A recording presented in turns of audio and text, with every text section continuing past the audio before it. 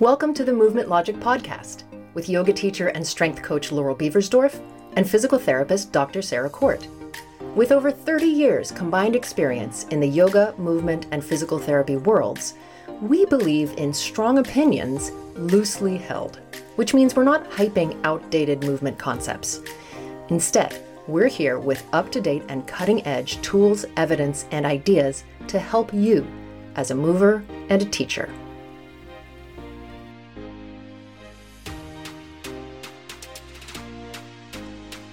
Welcome to the Movement Logic Podcast. I'm Dr. Sarah Court, physical therapist, and today we're going to dive into the question, what's the deal with 3 sets of 10?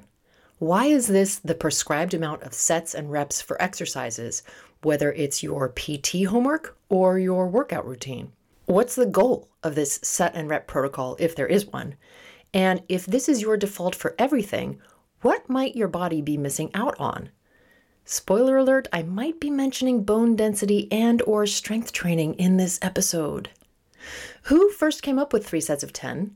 Why did they decide on it? Is it based on research? What's going on here? I'm also going to delve into RPE, RIR, 1RM, and any other acronyms that have the letter R in them to help you figure out what's the easiest way to understand how much you should be lifting based on your specific goals. And I want to say that my original plan for this episode started in one place. And then when I started researching it, it went to a bunch of other places that were fascinating and that I'm going to share with you. So this may be a good grab a cup of tea and sit by the fire episode because I'm going to tell you a bit of a story. Now, before I begin, if you haven't already, please subscribe. It takes 2 seconds and it tells the algorithm to put us, the Movement Logic Podcast, in front of more people like you, dear listener, who might also benefit from what we're doing. It's a no stress way to make sure you get every episode every week and don't miss any. And it also helps guide the AI overlords to whom we bow down. I shouldn't even joke about it because they're going to come get me. The AI overlords to whom we bow down, a better sense of who would also like the work that we're doing here. Okay, let's start at the beginning. Where did 3 sets of 10 come from? Well, an Army sergeant and medical doctor named Thomas DeLorme was one of the originators of this protocol. Born in 1917, he grew up in poverty and battled rheumatic fever as a teen, ending up 6 feet tall but very frail for his height. He studied medicine and physical fitness and started weightlifting to build his body back up. He then promoted via his own positive experiences from lifting weights what were at the time unorthodox approaches to physical therapy and rehabilitation, including lifting heavier weight and increased numbers of repetitions. With what turned out to be serendipitous timing for him, he was able to try out his theories because there was an influx of injured soldiers returning from World War II at the time that he was working on all of these ideas. So this is where things get interesting. DeLorme's advice to lift heavy weight was a different direction from the prevailing school of thought originally developed by R. Tate McKenzie about 30 years prior. McKenzie is considered one of the founding members of the field of physiatry, which are medical doctors who are concerned with physical rehabilitation. McKenzie developed exercises, massage treatments, and hydrotherapy treatments, among many others, that are still in use by PTs today. Now, McKenzie wrote a book called Exercise in Education and Medicine in 1909, which you can actually download a digital version of if you want to go down the rabbit hole I went down. And I will link to that in their show notes as well. Just a heads up, it's a 600-page book. But if you want to read about physical education of mental and moral defectives, those are his words, not mine, then you'll want to grab a free copy of this book. I will tell you this. I was hooked from the get-go, and you'll probably see why when I read you some quotes from the book. He is a very compelling writer. Now, I did not manage to get all the way through the 600 pages of the book in preparation for this podcast, but I did specifically look for anything that we would recognize today as recommended exercise for physical therapy, and in particular, anything relating to effort, weight, and pain. I definitely need to read the book more closely. For example, he goes into long descriptions of people's facial expressions while they're exerting in different ways. I'm assuming because it was one of the only ways to estimate their work levels. But from my first pass, it does seem that he favors more endurance type exercise for its ability to move blood through the body. That's his belief. And similarly, passive exercise like massage to do the same thing. And thus, and this is a quote, improve the nourishment of the muscle cell artificially by alternately forcing out the products of fatigue under pressure, and thus keeping it bathed in a renewed stream of arterial blood sufficient to prevent wasting where active movements are impossible. He later states, athletic training aims to produce a machine to run, leap, fight, or row, and fat would only be an encumbrance like extra ballast, so that a man in fine athletic form is not in the best condition to rise from a depleting illness or resist the siege of an exhausting infection like typhoid fever or pneumonia, where the stored up fat of the normal individual becomes his most valuable asset. Listen, I don't know if you think I'm joking about this book, but it's an absolute page turner, because there are some concepts that we think we invented 20 years ago, and it turns out they've been here all the time. And then there's some utter codswallop like this idea, which says, don't be in shape because if you get really ill, it's going to be much harder for your body to deal with it, which is just not true. So now when we return to Delorme, did he develop his theories in opposition to this idea of lower intensity endurance exercise? I don't know. But I do see that a lot of PTs nowadays are often concerned about adding external weight in rehab when someone is in pain, because we're in this mindset of not creating more pain for our patients. But that's a whole other conversation about appropriate levels of pain, the subjective nature of pain. And you know what? What you can do right now is go to episode 30 of this podcast, where I discuss this in detail with orthopedic surgeon Dr. Chris Rayner. Let's get back to our main story. Delorme eventually joined forces with Dr. Arthur Watkins, who had similar views around strength training and load, and together they started to test out their sets and rep theories. In 1945, Delorme published a paper titled Restoration of Muscle Power by Heavy Resistance Exercises in the Journal of Bone and Joint Surgery. I tried to find the paper, but I only found citations for it. So the following quotes are from a website, physicalculturestudy.com, and I will link to that in the show notes as well. So in this paper, Delorme found that in 300 cases, and just remember all of those returning soldiers from World War II with injuries and fractures that he could test out his theories on. So in 300 cases, the best results were with 7 to 10 sets of 10 repetitions of an exercise, which is potentially 100 reps, which is a lot of reps. And also, now it sounds like it's going to be an endurance-based protocol, right? Because how could I lift something super heavy 100 times? So what is any different between this and the prevailing thoughts from the school of Mackenzie? What's a bit different about this is that the protocol was to start with a light load and gradually increase the load over the 7 to 10 sets until the person reached a 10 rep max. Now, apparently, Delorme said that this protocol created a, quote, splendid response in muscle hypertrophy and power, together with symptomatic relief. Okay, well, so here's where I'm going to break in for a second and talk about rep maxes and what they are good for. We have talked about 1 rep max on several episodes, but in case this is the first one you're listening to, I'm going to explain it again. And frankly, it bears repeating as many times as you can stand hearing it, because while none of these concepts are complicated, it can take a little bit to wrap your head around them fully. So 1 rep max is the heaviest load that you can lift one time and one time only without deviation in your form. This can be a difficult thing to measure directly, and potentially is only a theoretical number because it would depend on a lot of things, like how physically or mentally tired you were, what have you eaten, how much have you exerted yourself already that day. But it's a useful number to estimate because it lets you then figure out everything from 1 rep max to 12 rep max. How would you figure that out, you ask? Well, it's our friend, the mighty 1 rep max table. So if you do a Google search of 1 rep max table, you will find it pretty easily. And I'm also going to add a link in the show notes to one. It is a chart, a weight training load chart that lets you figure out what amount to lift in order to work at what specific rep max for any exercise you want to do.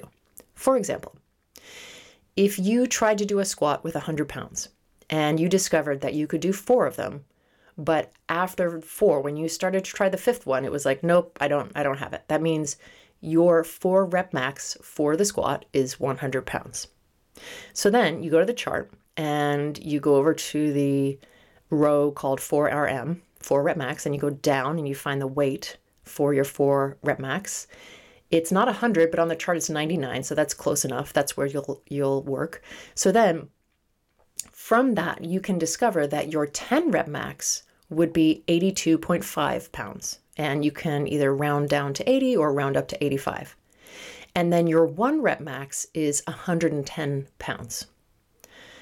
What that also tells us is the percentage relationships between 1 rep max and all the way up to 12 rep max in terms of how much of your effort you are using. So sometimes this is called a percentage-based protocol. 1 rep max is the same as 100% of your effort, right? Remember, you cannot lift this thing more than 1 time. So it's everything and then you're done. 4 rep max is considered 90% of your effort. 8 rep max is considered 80% of your effort, and so on. Hopefully that makes sense. So if we return to this DeLorme and Watkins protocol of a 10 rep max, what they're talking about is not quite enough load to be categorized as bone density building. And the reason we know that is when we look at the 1 rep max chart, 10 rep max is 75% of the effort of a 1 rep max. Now, for bone density, we actually need to be in the 85 to potentially 95% of your 1 rep max, which is more like a 3 or 6 rep range. It's a lot less. Now, maybe to you that sounds like, well, 75% at that 10 RM isn't that far from 85%, and it's not. But in that small amount of load difference, that's going to put you into the bone density training range. And the difference is going to take you down from being able to do 10 reps to only 6 reps of something. So there's a significance to it, even if it sounds like, oh, but it's only 15 pounds or something like that. So let's give you a concrete example. Let's say someone has a deadlift 1 rep max of 100 pounds. From the chart, that tells us that their 10 rep max is 75 pounds. And we know that the 10 rep max is only 75% of the effort of a 1 rep max, and we need to be at 85% of that effort to be in bone density building category. So then when we look at that, which is the equivalent of a 6 rep max, that's 85 pounds. So just 10 pounds more added to a deadlift can put the person into a bone building category. And that weight difference is significant enough that they go from being able to do 10 repetitions of it down to only 6 repetitions of it. And I think this is the thing that a lot of us aren't really aware of or don't quite realize, is that lifting heavy may not be that far off from what we're already doing. And the biggest difference is that we have to step outside of this 10 repetition school of thought, because the second you add enough weight, in this case, just 10 more pounds, now we're doing bone density building work and we're only doing 6 repetitions, right? So it doesn't mean lifting heavy at the same volume of exercise that you will have been doing previously. In fact, if you've never tried lifting heavy, you're going to be surprised at how little actual lifting is going on and how much more rest time is happening instead. There's a lot of standing around.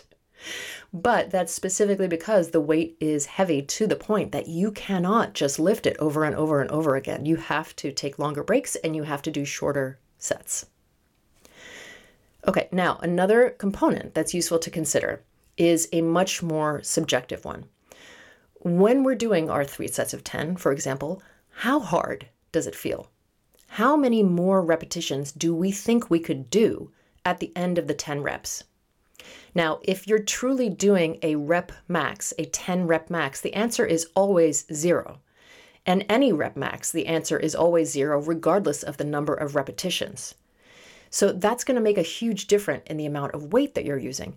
Just because you're lifting something 10 times doesn't automatically mean it's your 10 rep max. And this is where RPE and RIR come into play.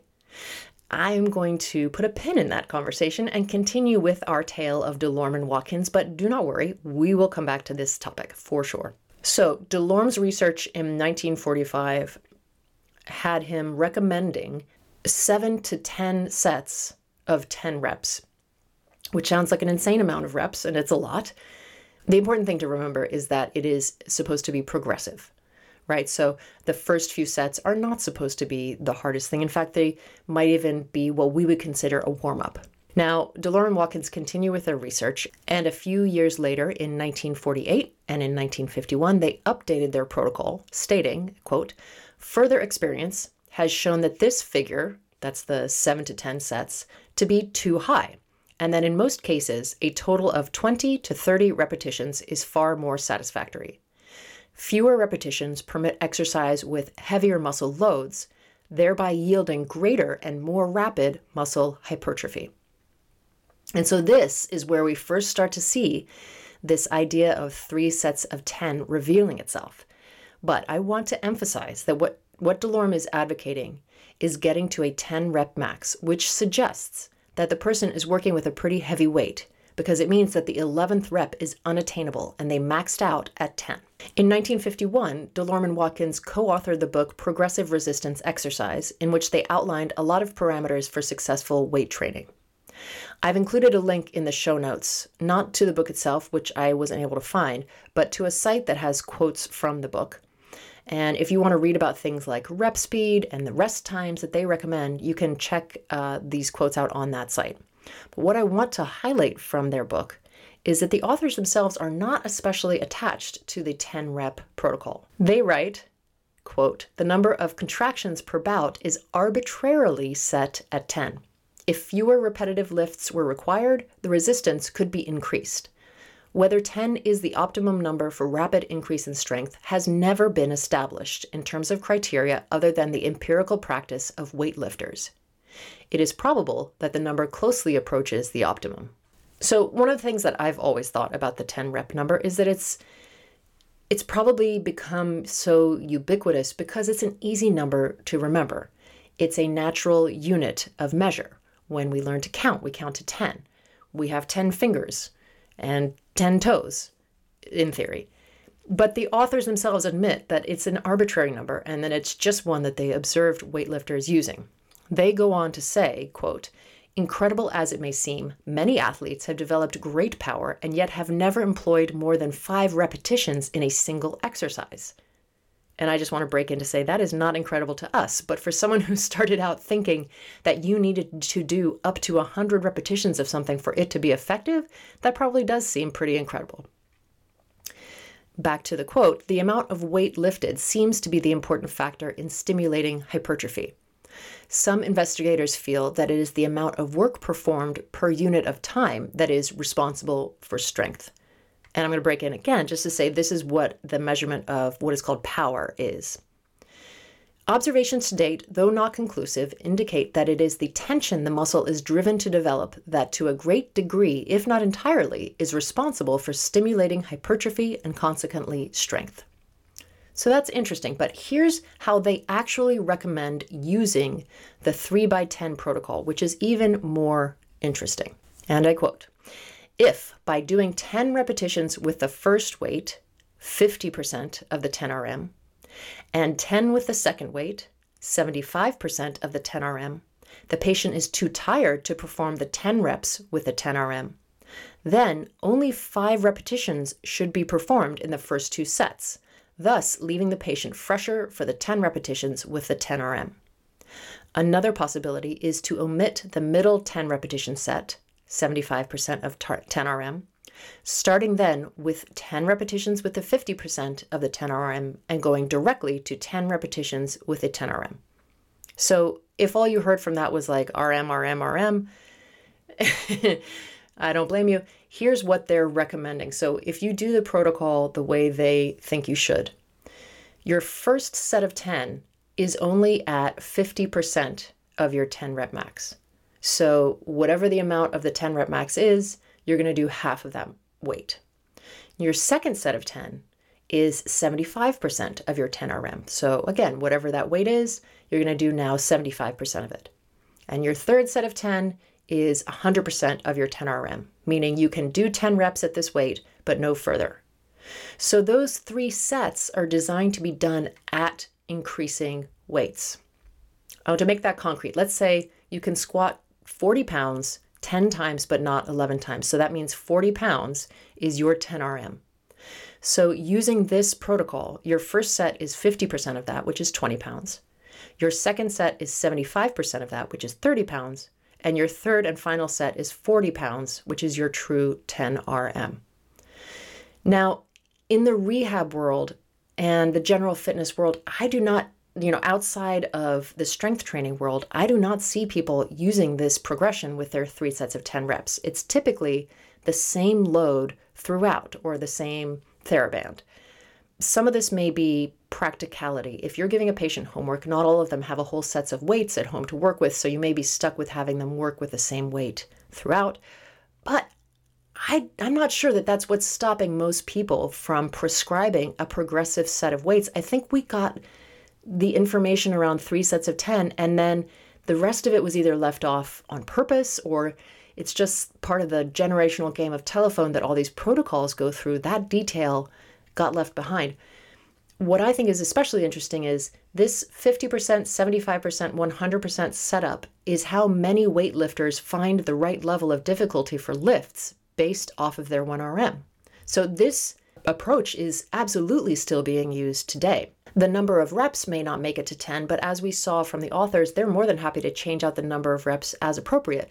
They acknowledged that 10 reps was somewhat arbitrary and was based on the ease of the number to stick to, but that if you were going to lift heavier, you may not do as many reps, or that if your 50% and 75% warm-ups were too fatiguing, you could just do 5 of each if you wanted, or you could completely leave out the 75% set in the middle and just do the first one and the last one.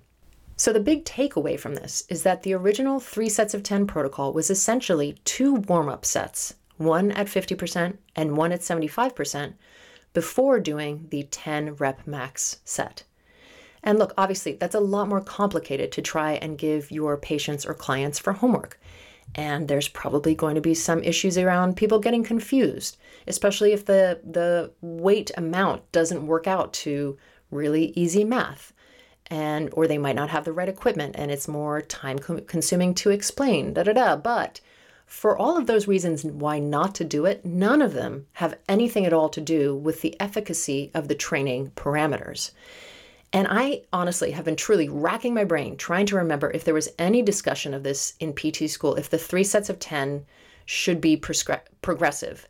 And I really can't. And I even asked a class member, friend of mine, if she remembered any discussion of this concept, and she agreed that she did not hear anything about it. And if you're a physical therapist and you're listening to this and you're thinking, well, yeah, this is all well and good, but if I have a patient who's coming back from an injury or surgery, I'm not rep maxing them on anything. I hear you, but I do think we need to reconsider the trajectory of rehab and make sure that in as many situations as possible, we are working with progressive overload, whether that overload means an extra 1 pound or going from the yellow TheraBand to the red TheraBand, that we're still moving the person forward in terms of improving their capacity, because this is a completely different concept than that tired old 3 sets of 10 has now become. This is progressive overload during rehab. This is using strength for pain relief during rehab. We tend to think of these as newer ideas, but apparently it's been around since the 1950s. Now, I didn't have time to get into the rest of the PT world at the time of DeLorme and Watkins, but I do think that would be an interesting episode to get a sense of what practices did we start out with in rehab that we have, or maybe should have by now, replaced with better ones, and which practices were shunned at the time but have turned out to be pretty forward-thinking. As you know, we've created an equipment guide, and so if you haven't gotten it already, you may want to get a hold of that equipment guide, which you get if you sign up for our mailing list. This guide is beautiful. It is pictures hyperlinked to products on the internet that you can then use to either purchase that product or get ideas for maybe cheaper options elsewhere. This guide has everything: words, pictures, hyperlinks, pages. Aesthetically beautiful. Laurel made it mostly. So let's go back to talking about different approaches to your strength training. The 1RM concept is what I personally am currently using, as I have a protocol that is aimed specifically at increasing strength in 3 moves: the deadlift, the squat, and the chest press. And the way it works is I train 3 times a week on these movements with various levels of difficulty, sets, reps, as laid out by the program. And then every few weeks, I lift progressively up to my current 1RM level on each exercise, and I see if I can increase it. And sometimes I can, and sometimes I can't. Now, this protocol doesn't take into account how easy or how hard any of the work is, partly because it's already set up to have some days be easier than others. My personal least favorite day is 6x6 day, because that is 6 sets of 6 reps at 75% of my 1RM. Now, if you recall, 75% of a 1RM is technically a 10RM. But if we think about how Delore and Watkins were talking about working up to 1 set of your 10RM, and I'm doing 6 sets of 6 reps at the same level, hopefully you can sense why it's hard and I hate it, especially if I'm already a bit tired. But this approach is sort of the do exactly what I say on exactly these days, the 1RM approach, or sometimes it's called the percentage approach because it's always at some percentage of your 1RM.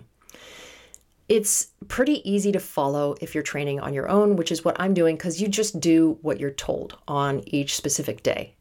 As a PT, I find this delightful because I spend a lot of time telling other people what to do with their bodies, and at the end of the day, I am always thrilled when I don't have to think about what to do with my body and I can just do what I'm told. However, there's another approach, and the other approach is using what is called RPE, that is rate of perceived exertion.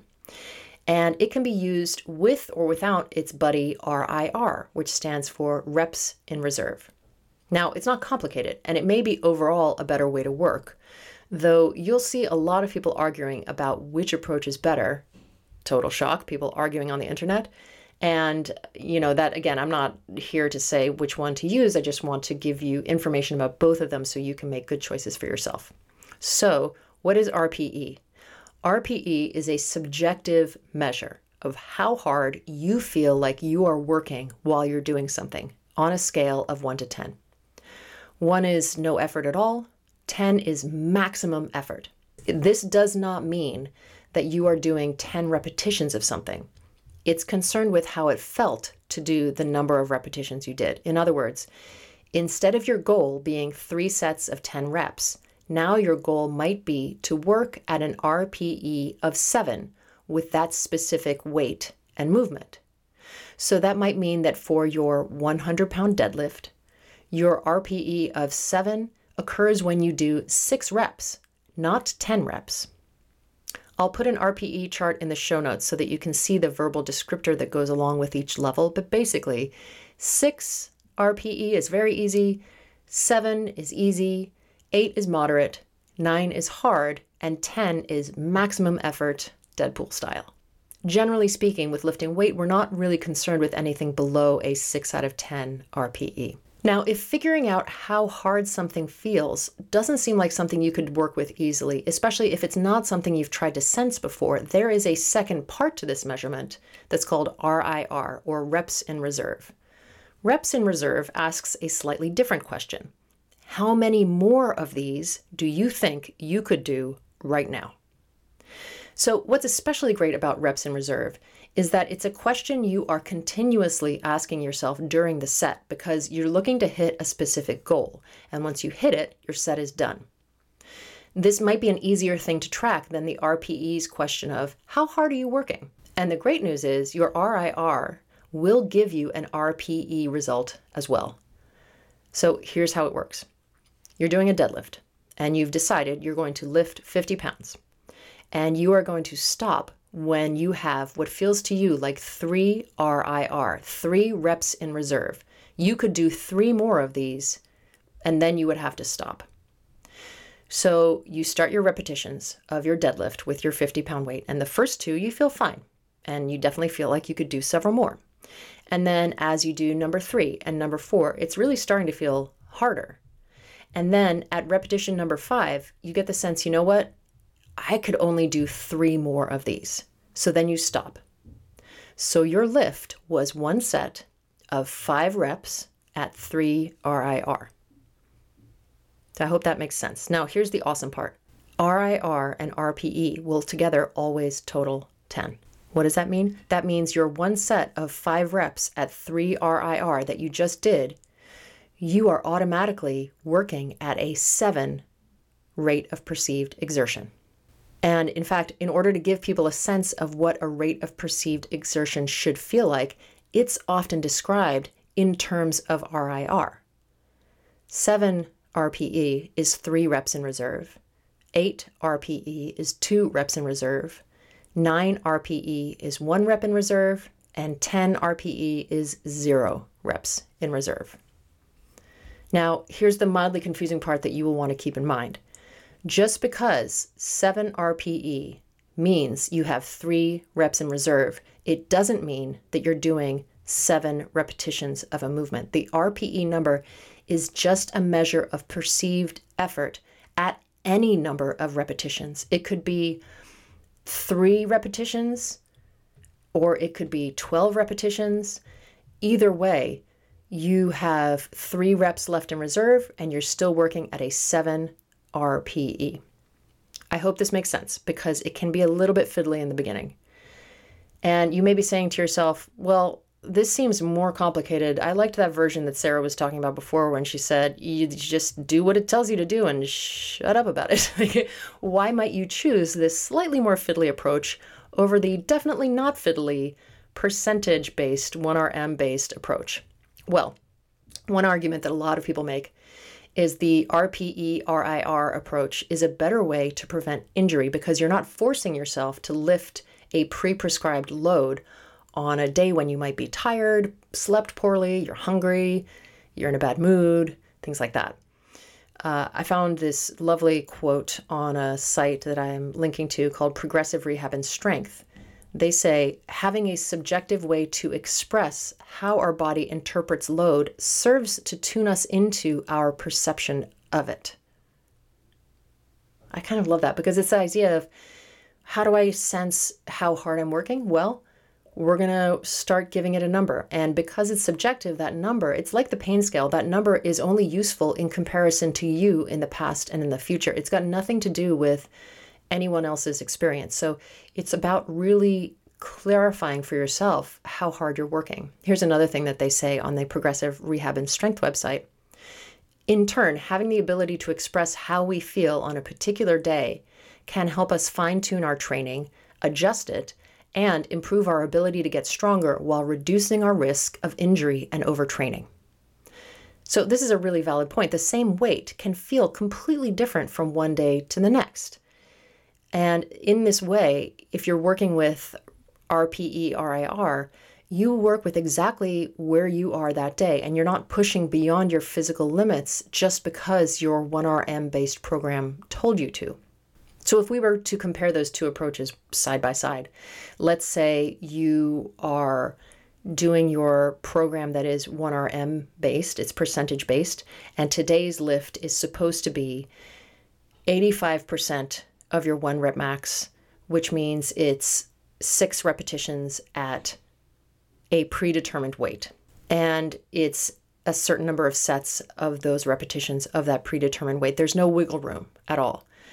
And let's say you woke up that day and you didn't sleep well, or you drank a lot the night before, or just something's off and you don't feel great.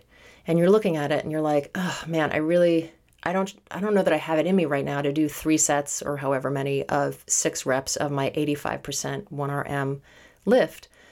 But I know that I want to be working at an 8 or a 9-ish on my RPE, which means when I do these lifts, I should have 1 or 2 reps left in reserve. So now I can choose any weight that I want, and I can lift until I feel like I have 1 or 2 reps left in reserve.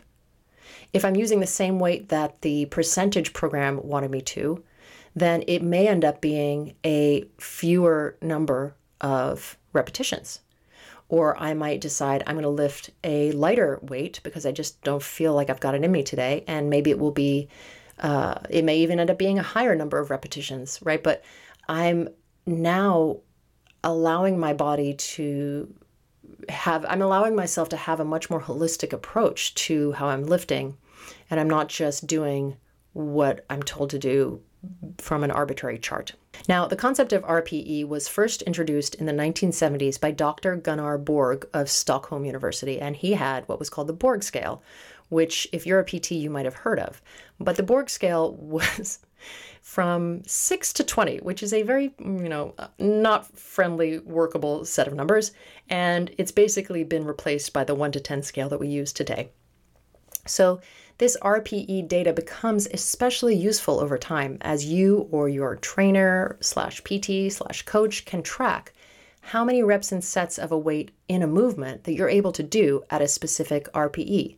For example, hey, Beth, today you're squatting 75 pounds at a RPE of 7.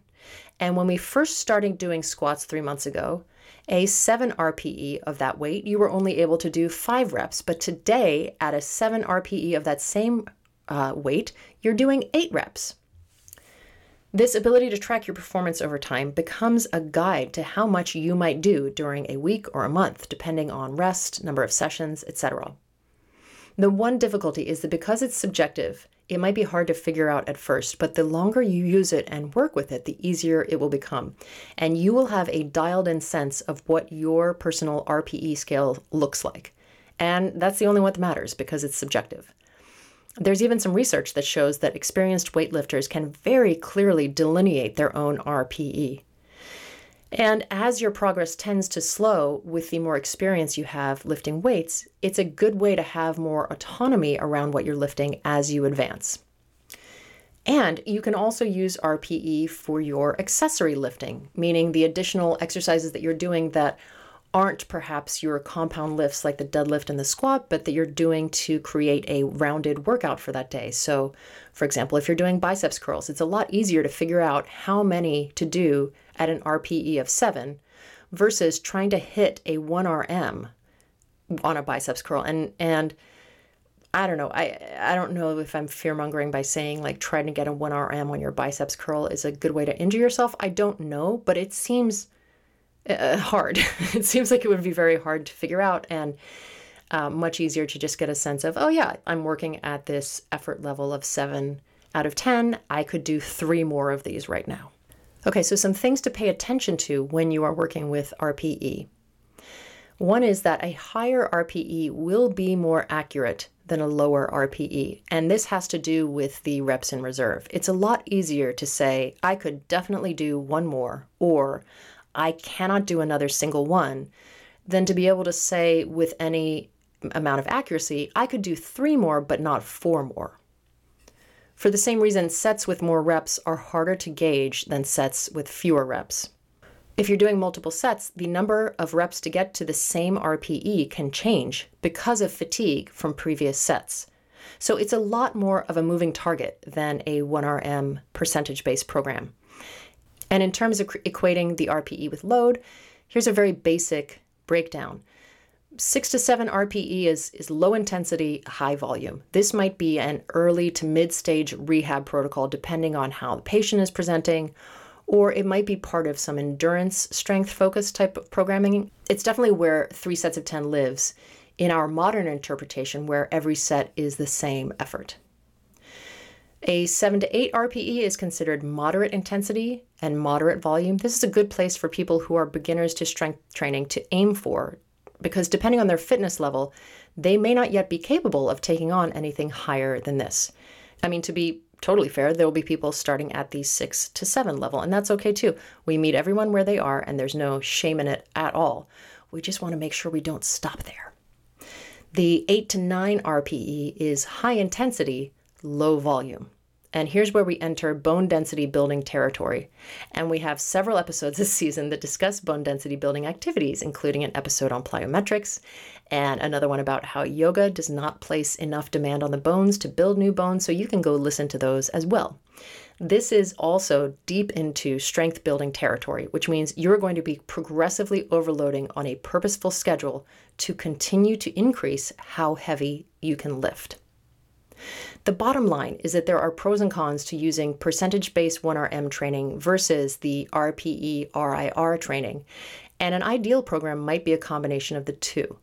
But if you're new to lifting, you're probably going to want to start with just one or the other and stick with that for a while, unless you're working with a trainer who has the experience to create programming that takes both into consideration. And if we go back to our initial question that was the basis for this whole episode, namely, what's the deal with 3 times 10? The bottom line is that when this protocol was developed, it was much more in line with how weightlifters work today when working towards a rep max lift, and very different from what it has become, which is 3 sets of 10 that are all the same, and thus a very low RPE, RIR number, and no longer a progressive series of sets, which means it's not promoting overload or a true strength training protocol. Whether any of these things are good or bad, or wrong or right is a longer discussion, and frankly, I'm not sure if there's ever going to be total agreement on what to do when, because you can pretty much always find research that backs what you want to do, which is one of the inherent problems with research. So I'll let the internet yellers live to fight over it another day. But I will say this, if you're doing 3 sets of 10 for all your exercises because that's what you learned in the beginning, and you don't know how to progress from that, well, it's time to take a closer look at what you're doing and either on your own, if you feel able to do it, or with the help of a qualified professional, figure out how to actually start a strength protocol that is going to see you get stronger, that is going to help you build more bone density if that is a concern of yours, and frankly, it should be all of our concern, and so on and so forth. I hope you enjoyed this episode and that it's given you some new information about strength training and has inspired you to maybe start picking up some heavier weights or to seek out help from someone that can program it for you. You can check out our show notes for links to all the references I mentioned in this podcast. Thank you so much for listening. Finally, it helps us out a huge amount if you liked this episode to subscribe and to rate and review it on Apple Podcasts or wherever you listen to your podcasts.